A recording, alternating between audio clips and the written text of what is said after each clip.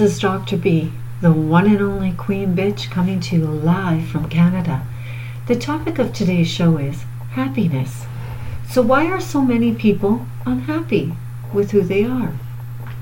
Happiness can be found in many places, or just the littlest things that you do.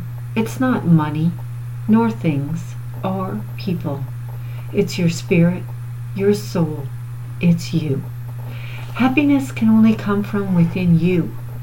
Only you can make you happy. You have to look deep inside your soul to find happiness within. Then, and only then, will you find peace within yourself. And yes, happiness will come when you are content with who you are and what you have accomplished in life. Remember, you can't fix everything, but you can fix yourself. So be kind to yourself. Learn to love your faults without being judgmental, because we as humans are our own worst critics and enemies. Quietness brings a peaceful mind, a calm mind, and a calm soul brings happiness.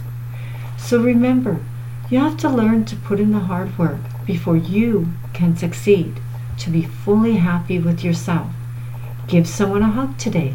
Find a bestie to vent with in person, not on your phones, bitches.